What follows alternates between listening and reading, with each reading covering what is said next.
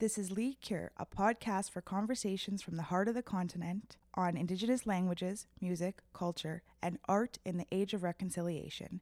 Thank you, merci, and miigwech for listening.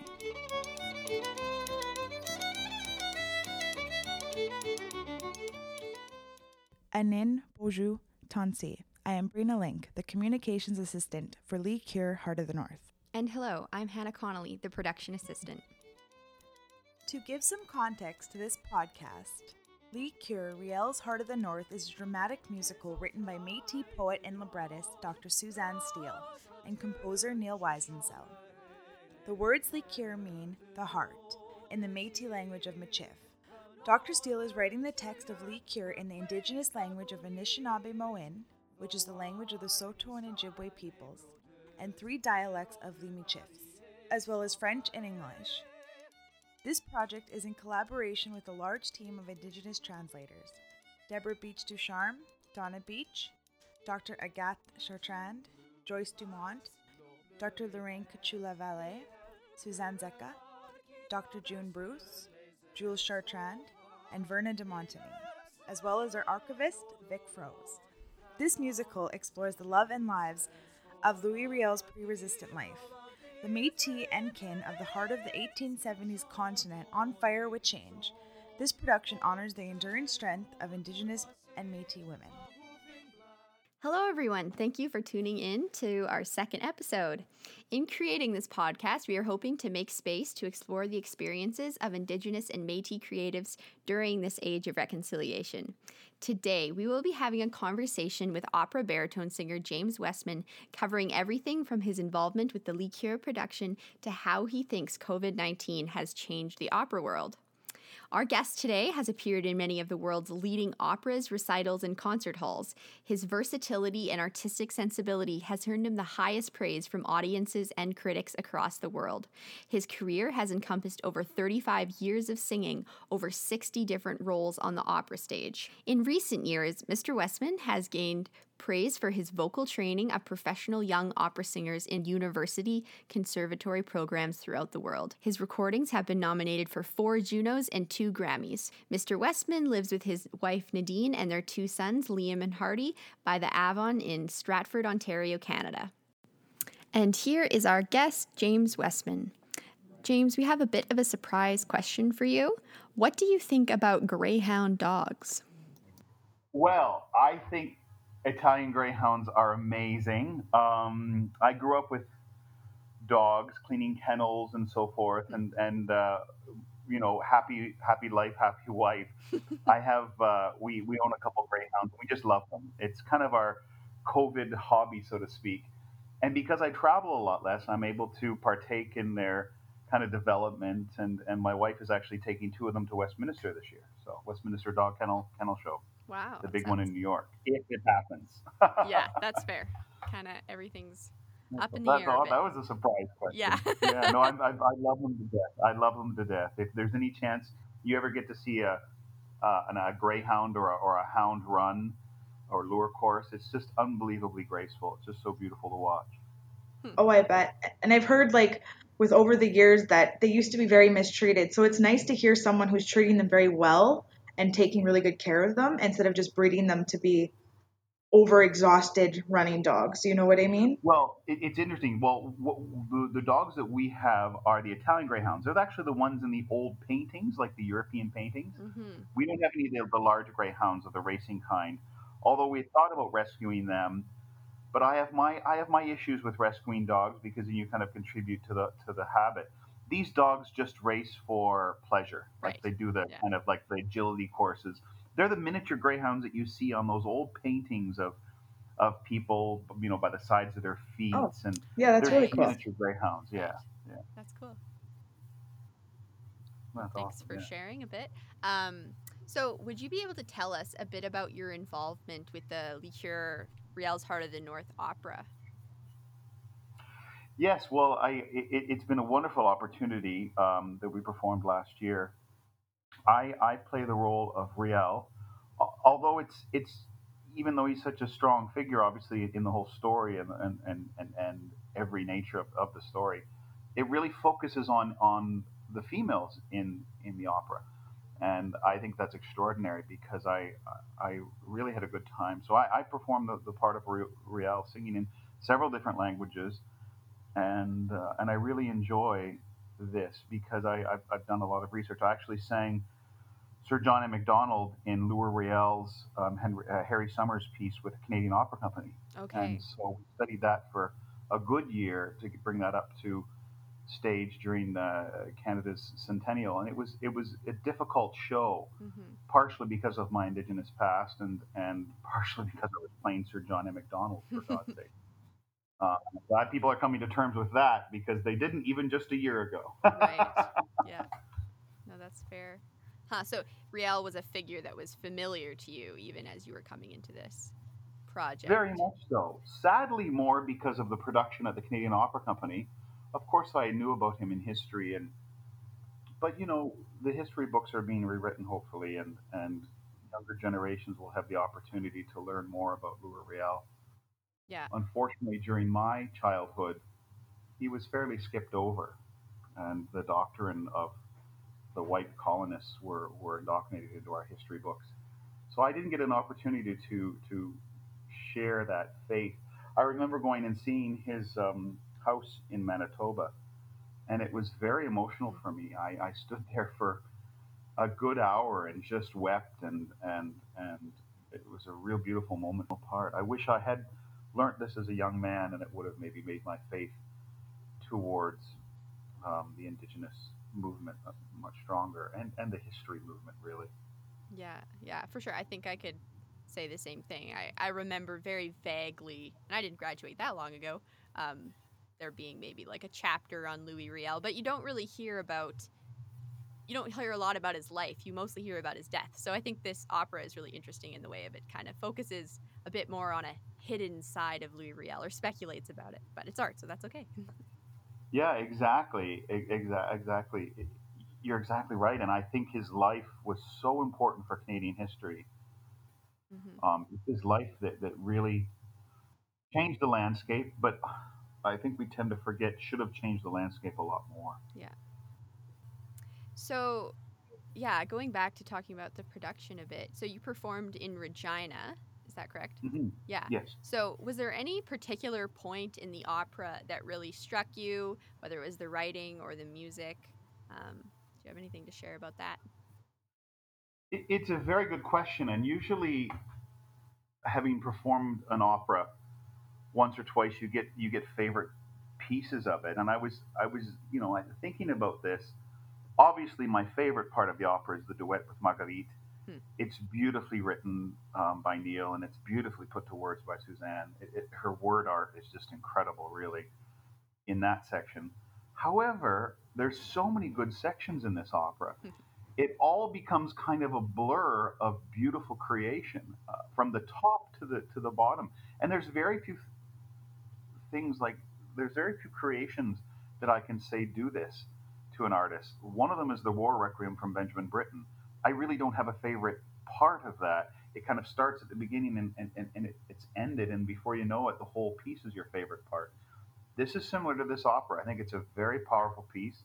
I think it's very well written, Hmm. um, and I'm very excited to do it again. I think it should be done again and again and again and again because it's so involved. Now I understand we're upgrading it and there's going to be more things added to it, um, and I'm very excited about that. Yeah, absolutely. We are too. But I'm just kind of curious. Was the part with Marguerite, the duet, the part that actually moved you to tears every time you performed it? Yes, Okay. That, it's really quite beautiful because I relate it to my own situation. Although there was a couple moments in that opera that I related to tears. Um, there was also the trio of the women where I'm not singing. That luckily I was in tears because, as you know, as a singer, it's very difficult to sing while you're in tears. Yeah. There's famous quote saying, "Some of the best singers never cry when they sing." I do remember sitting, listening to the females sing, and just being in tears, just hearing their struggle, but the struggle put through such beautiful music and beautiful words. It was really quite striking to me. but for me personally, the most rewarding part is that duet. For some reason, I really latched onto it. I think it was because of the fact that I travel so much as a young man, and as a performer. Hmm. Um, I just Hmm. understood Riel's kind of angst. Well, that's really wonderful. Yeah. Thank you for sharing that with us. Mhm. Um, we understand that you have an Indigenous ancestor. Would you care to speak about that person?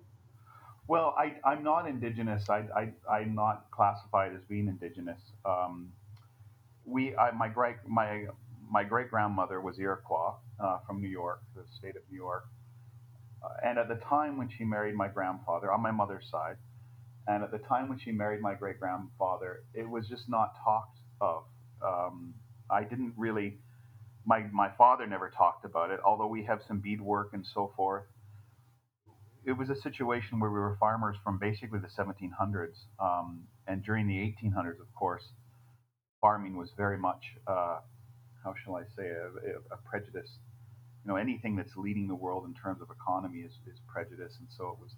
If it had come out that she was Hmm. indigenous, we likely wouldn't have been able to survive farming, and that's the privilege that I grew up in. Having come full circle now and realizing that I have indigenous blood running through me, I remember being in Santa Fe just, I think it was 10 years ago, 10 or 8 years ago. I performed there about 3 or 4 times at the opera company, beautiful opera company. And I was there, and the New Mexico really, really invests heavily in their indigenous culture and their indigenous population. They're actually considered uh, just incredible people there, and there's so much more respect Hmm. there than there is for Canada. I have to say. Anyway, to make a long story short, I was driving down the road and I saw this advertising for a feast day. And I phoned the opera company and I said, which is a good one to go to? And they gave me a name. So I stood there and I watched these warring tribes dance off with one another in terms of a peaceful, instead of war, they were dancing. They were all in costumes and beautiful makeup and body makeup and beautiful choreography. Thousands and thousands and thousands of people. I think it was close to 15 tribes. Hmm. And I stood there and just wept, and then made an offering to one of the big kind of pueblos there. And then I was offered to go into several homes and eat with them. And then I had a drum made there, and Mhm. I came to terms with my indigenous heritage there, and I haven't looked back. That was 8 years ago, and I've made my kids very aware. That's so wonderful. As coming from an Indigenous person myself, it's so um, intriguingly refreshing to hear that story. So thank you for sharing that with us. Well, yeah, yeah. It is a remarkable story. I do think that we all have to come to terms with these things, and we have to work much harder than we have to understand different cultures and to understand that the benefit that the indigenous people give us is a sense that we don't have right now. A sense of environmental awareness, a sense of family awareness, a sense of heritage awareness. Yeah, I think it's really important. And I've been very lucky. I consider it a blessing. I really do. No, that's true. Me and Brina recently just took a course called Reconciling Stories, Indigenous Laws and Lands. And one of the things that the instructor said is that people don't realize that strong Indigenous communities create a stronger community in general. So, if Canada is willing to help Indigenous people come back into their strength, then that's just going to make the whole country stronger instead of this constant back and Oh, forth fighting. absolutely. And again, it should have happened 200 years ago. Yeah. Yeah. Absolutely. Yeah. Yeah. But it's progress, not perfection. And I think we're going in the right direction. So Exactly. that's a good Yeah. thing. So kind of going off of this a bit. Now, you said that you have performed in the other Louis Riel opera as well. But do you think there are ways in which the opera slash music world of Canada could highlight more Indigenous stories or culture? And maybe have you seen this movement happening at all? I have, and it's been very unique. I think it's been very slow, and I don't think it's been very passionate. I'll be honest Hmm. with you. I've seen places like the National Arts Center, the NAC, incorporate a whole Indigenous division in their art and their plays and their music. I have seen things like the Canadian Opera Company try their best to write Indigenous operas, and of course the great work that Suzanne does. What I think has to happen is what should have, as I said, what should have happened 200 years ago. One of the things that was remarkable for me and sad, the most sad part about anything being a creator of music and creator of art, was the fact that we stole the Indigenous people's rights to make and create music Hmm. by taking away their rights and their stories in song and drums. And I think that we owe a great amount of, what shall I say, shame for that. As artists, I think we need to now go back and understand their art, uplift it. Mm-hmm. You know, it takes a long time to become an opera singer. I'm proud of it. It's a lot of hard work. 14 years of dedicated sound training, beautiful shouting sound training of a European art form. But I will never forget Everett Morrison, who was a young baritone from Manitoulin Island. And I was giving him singing lessons, and man, could this guy sing. Holy cow. And there's no doubt in my mind that he should be singing all over Canada. And I think he will once this COVID thing lifts. But the one thing we did is we forced an education on the Indigenous people with all the wrong European ideas. We should have been helping them with music and collaborating with them in music, not social structures, not Indigenous structures, not taking away from their families. We should have sat down and discussed their stories through music and art. That's where we should have been, and that's what we need to do. Mm-hmm. So I'm not ashamed by any means of my European art, and I'm not saying that Indigenous people should learn European art, but I think there's a strong argument for collaboration and uplifting both of them together. Yeah, I think that we're so quick to try to, almost in our relationships with Indigenous people, like we want to get something out of it, we want it to be productive or whatever. But I think that art is something where you just really have to sit down and listen and see what happens. It's not going to be predictable. But you're absolutely right. Collaboration at the moment. This is what we need to do. And there's a misunderstanding. We collaborated all the wrong things. Religion and taking people away from their fathers and mothers. That's just, it's ridiculous. We should have, you know, listened to their drum beats, learned their drum beats, showed them what European art is about. And whether they like it, or not, they can decide. But collaboration is where it has to begin, really. Mm-hmm. So you have done some incredible work all over the world. Out of curiosity, do you find that different cultures respond differently, or is music a worldwide language? I think that is a very good question. It's a very complex question. I do think different societies act differently towards performing arts. And I think sadly it comes down to education. You know, I will never forget one of my most favorite places to perform in Canada is Quebec, and especially Quebec City. We can put on an opera in there and you get a kick. Yeah. Whereas you put it on in a more conservative area like Toronto or Vancouver, and there's a very kind of limited audience that politely claps and then wants to get to their car to get home as soon as they can. It is a big difference, and I do believe that the passion is different in different societies for our European art form. And that's just a matter of education, and it's something that I think opera companies need to work harder at establishing that education. But when you can inspire someone with something that you've worked so hard, whether it's be perfecting a loaf of bread or perfecting a field of grain or perfecting a painting, I think you get that inner joy, and that's what keeps you going, right, in the art form. So for me, it's really inspiring young kids to hear their first bohem and go, wow, I can relate to that, or you made me cry, or you made me laugh, and that's Yeah. really special. That's we're here and we're gone in this world, and that's the least we could do. Oh, that's really interesting.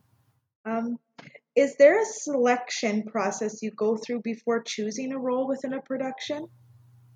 Yes, I had my old mentor teacher, Miss Patricia Kern, who is kind of how shall I explain to you, Miss Kern? She was a strict Welsh woman who didn't put up with any fuss, and I remember singing "ee-aw" for 3 years and not singing one note of repertoire, one word. For 3 years, that's all I did was "ee-aw." And she told me once with great flair, you pick an engagement based on three criteria. Does it pay well? Is the music rewarding? And does it benefit your career? And that has always stuck with me. Um, I try to get 2 out of 3. Sometimes I get 1 out of 3. The odd time I get a unicorn where it's 3 out of 3. But depending on conflicts in terms of if I have two operas that come up at the same time, it's difficult because you have to you can't take everything on because there's not enough time sometimes. So you have to establish kind of some ground rules, and those are my I take an engagement based on those three criteria, and yeah, and that's the way I think, and that's the way I kind of have to think. Interesting, Heart of the North. I wish the government would give us more money for something so powerful, but it definitely rings very, very strong out of the 2 of the 3. Musically speaking, it's been a wonderful production. And for my career, well, I can only hope that someone would think of me as someone that portrayed Louis Riel, to be honest. Mm-hmm. Much better than Sir John A. Macdonald. So, kind of shifting gears a bit, but to talk about a popular topic, how do you think this whole COVID-19 pandemic situation has affected the opera world? And do you foresee any kind of changes in the opera because of what we're going through right now? Well, I don't want to dwell on it too much. I Right. think, I've lost about 6 operas and about a dozen concerts. I think the issue will remain with us for many years. I had a friend of mine say that, after the Spanish flu in the early 1900s, it was at least a good decade before people came to the theaters. Hmm. No, I'm not going to scare people that Yeah. way, but I think it will be a long time before our elderly audience comes back Right. again. Um, I think that'll be an issue, and of course, they love the opera. I do think things will change. I think our audience will change. I think we're going to have to change. The whole society will change. Mhm. But the opera is strong. It's always been here for hundreds of years. It combines dance, lyrics, art, history, politics, passion, love, in an accumulation of hundreds of people working, orchestra, backstage, dancers, audiences, and so it will continue. I do think, like everything else in our world, this virus will affect it. But I'm hoping maybe for the best. I'm not sure what that is right now, but maybe audiences will come back and be unbelievably passionate, and it will hit them hard in terms of wanting live performances and needing live performances and using the Mhm. pain that people feel through this virus Mhm. and releasing that pain Mhm. in the operas they see. Yeah, because I think that music is something that people turn to in hard times. So we can only hope that when people are stuck at home alone, they're listening to music and maybe building up anticipation for the next time that they can hear it live. I absolutely agree with you. I Mhm. absolutely agree with you. I think that's a beautiful statement. Now it's up to us to make it as good as possible, Right. like everything else. Build it Hmm. stronger and better. Hmm. So you mentioned in another interview that in 1 year of your life, you spent only about 32 days at home, and you kind of said this earlier that you traveled frequently throughout the years.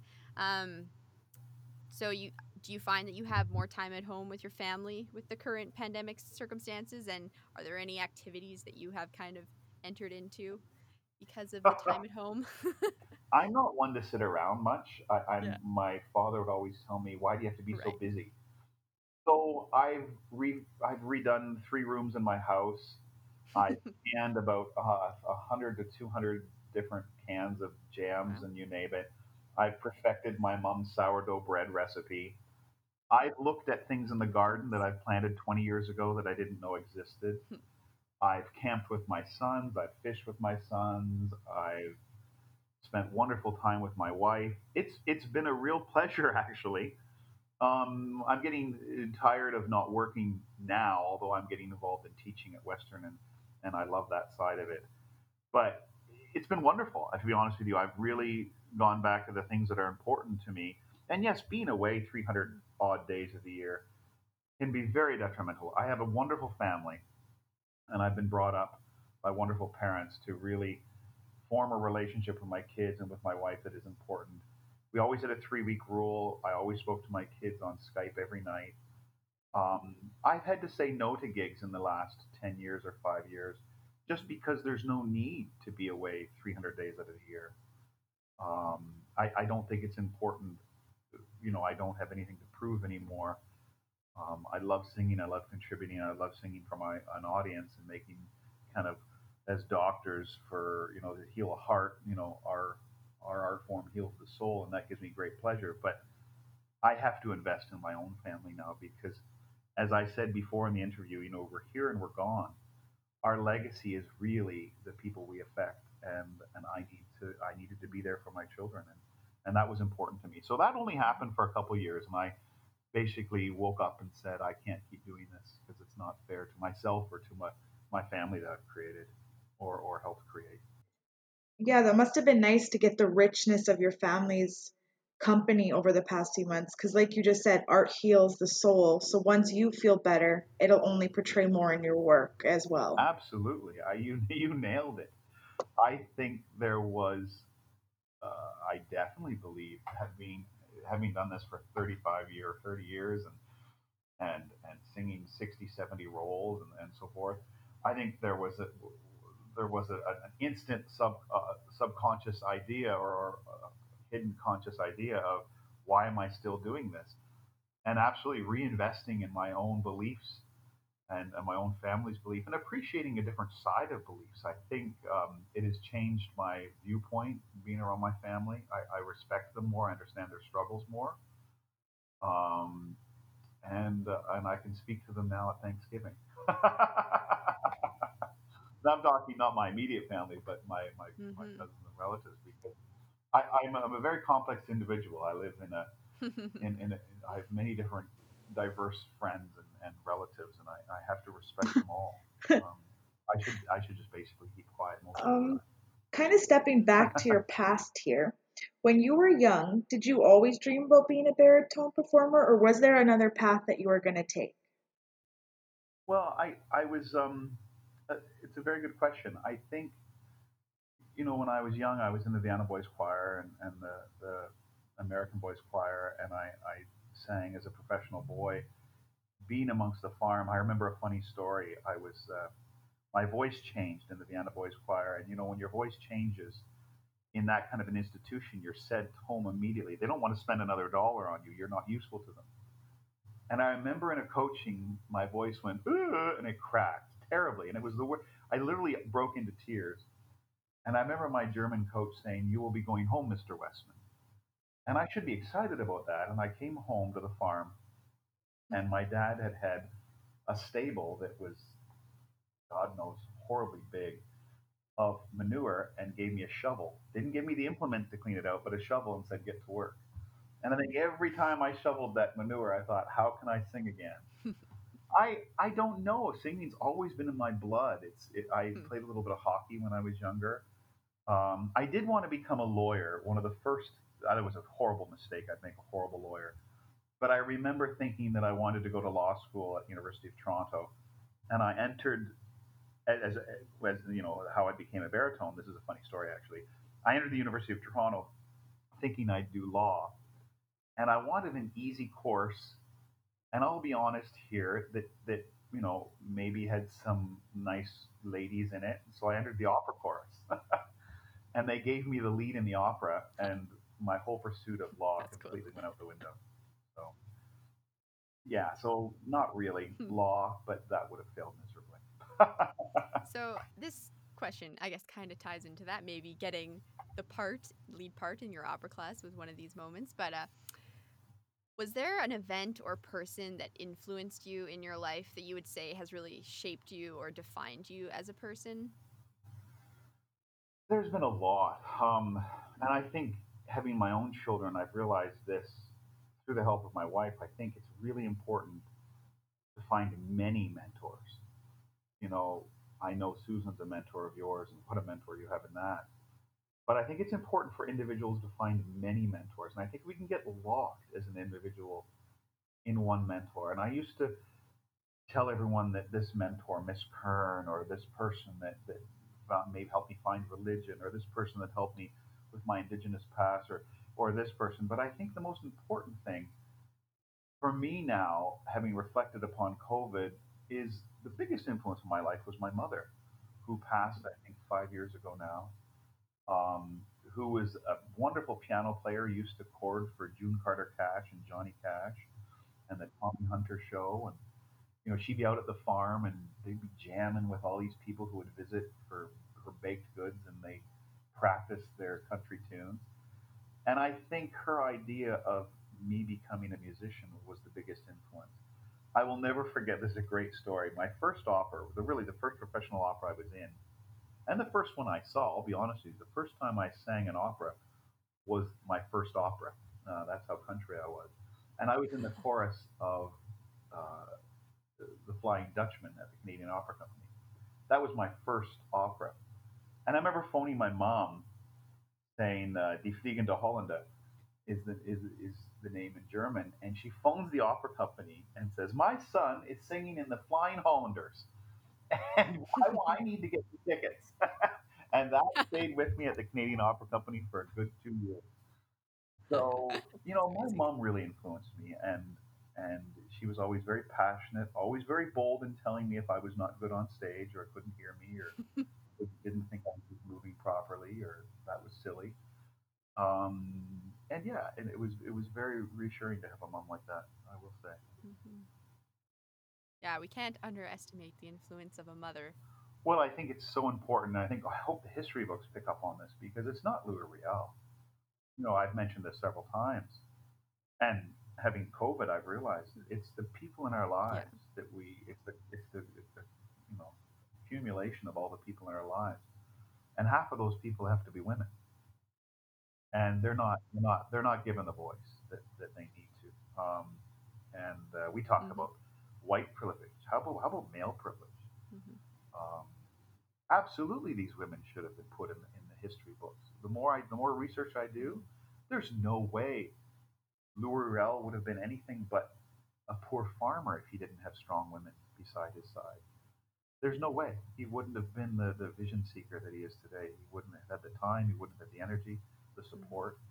Behind all great men is a great woman, and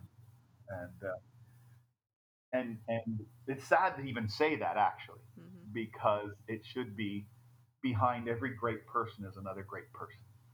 And it's about time we Hmm. start realizing this.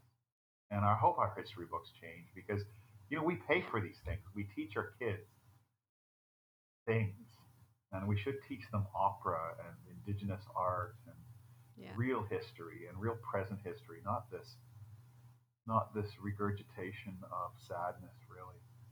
Yeah, I totally agree. History should be portrayed in a way that values everybody that was a part of it. Hmm. Like me and Dr. Suzanne Steele are doing this in honor of our great grandmothers and grandmothers. So it's like intergenerational of women that never had a voice that are finally getting a voice through this. Like it's just a small step, but it's a big Absolutely. step Yeah, in a let's make way. it as big a step as we can.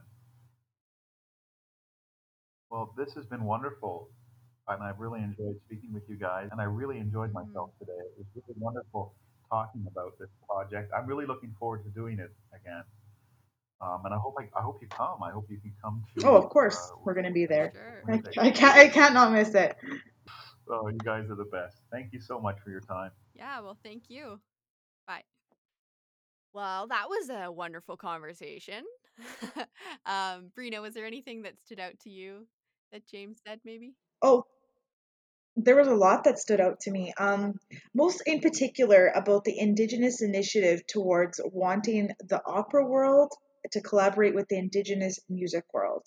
I think that would be absolutely fascinating to see, and I think it would be giving a lot of people a voice, because art is a voice, and this is one amazing way to do it. And to not just showcase it within, say, just a certain little city, this can be broadcasted all over the world for people to see, which I think is absolutely incredible. Yeah, I think that was also what kind of stood out to me from the conversation, was just like, I don't think we use our imaginations enough when we're talking about reconciliation, because too often we're like, okay, reconciliation means we have to change this law or do this thing or build this monument, which are all important parts, but there's also the creative side of reconciliation, and the things that we can expect from it are going to be beautiful.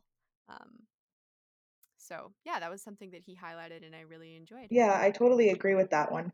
I also think it's interesting because reconciliation is to mean to become friends again. And I think we were never really friends in the first place. So learning how to develop a friendship with collaboration, compromisation, all these different new tools that we can bring up while using our creativity would be a really interesting way to kind of absorb a new type of reconciliation within ourselves. Yeah, Yeah. that's so true. And I like how you said that reconciliation insinuates that you already have a friendship. And I think that maybe that's the truth part. Mhm. The truth part is that we have to admit, okay, maybe we never had a good relationship and maybe we have to build one. Yes. And I mean, friendship is all about finding things in common that you love and can share. And so music and art is just one way that that can happen. Mhm. Completely agree. Yeah, it was a really wonderful conversation with James. I really enjoyed it.